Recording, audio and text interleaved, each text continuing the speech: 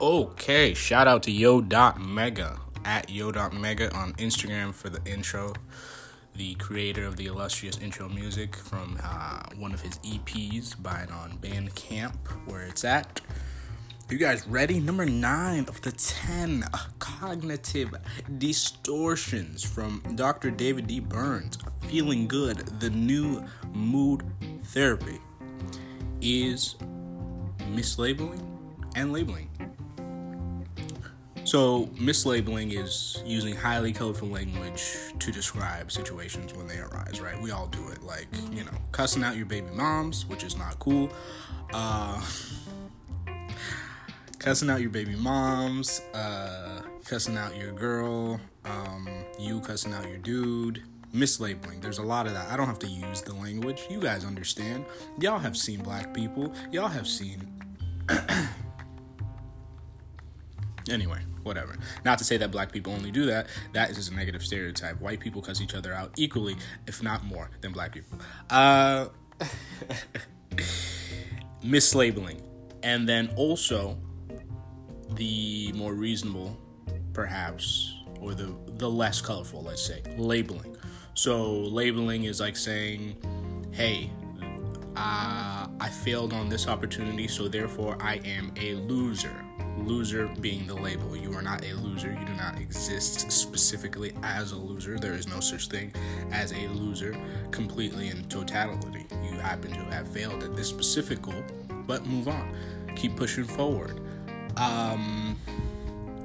Labeling as this guy is a jerk because they cut you off. This person probably is in a rush. They are impaired in their judgment and they think cutting you off is going to give them 2.5 seconds, even though scientifically it doesn't matter. You're not going to get a minute or 2 minutes or 5 minutes or 10 minutes by cutting people off. Traffic is traffic. You will get there when you get there. Right? Yeah. That's number 9. Number 9, we're almost done with the cognitive distortions. Do you feel better? Are you feeling better? Are you feeling it now, Mr. Krabs? Are you feeling it now, Mr. Krabs? Okay. SpongeBob reference. If you're an old head, you didn't get that, and that's okay. You don't have to get it all. All right. Man, I'm in a really good mood, man. Really good mood. Things are shaking. Things are really shaking. I wish I could talk about all of it, but I cannot. Things are shaking, but I'm enjoying this. I'm enjoying talking about Mr. West. Mr. West, Mr. West. I've got some jokes for Mr. West that I'm working on and keeping close to the chest, close to the vest. What else? Oh, man, I had a crazy breakfast sandwich. Listen to this.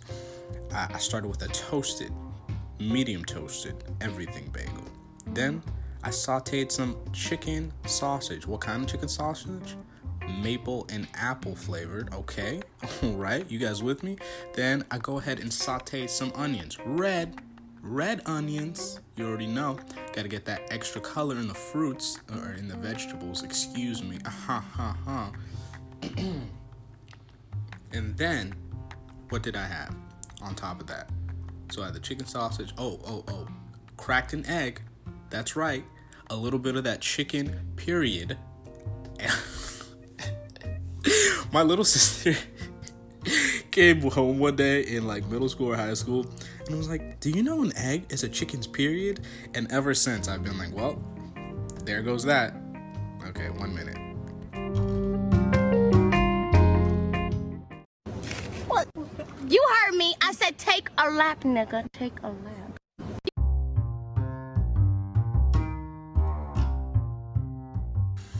Okay, so that was breakfast. Yep, my little sister is the best. That 1 minute sound of Gina Rodriguez is hilarious.